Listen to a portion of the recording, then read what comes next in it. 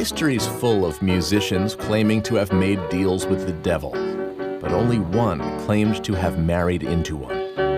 I wake up this morning, You're on the Soundbeat.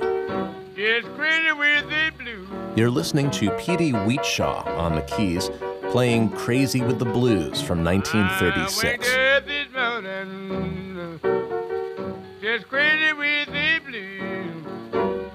Wheatstraw left an indelible mark on the St. Louis blues scene. He was known for that trademark woo-woo boy.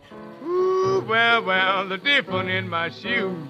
And of course, his rather laid-back policy towards proper word formation. I'm just so crazy for.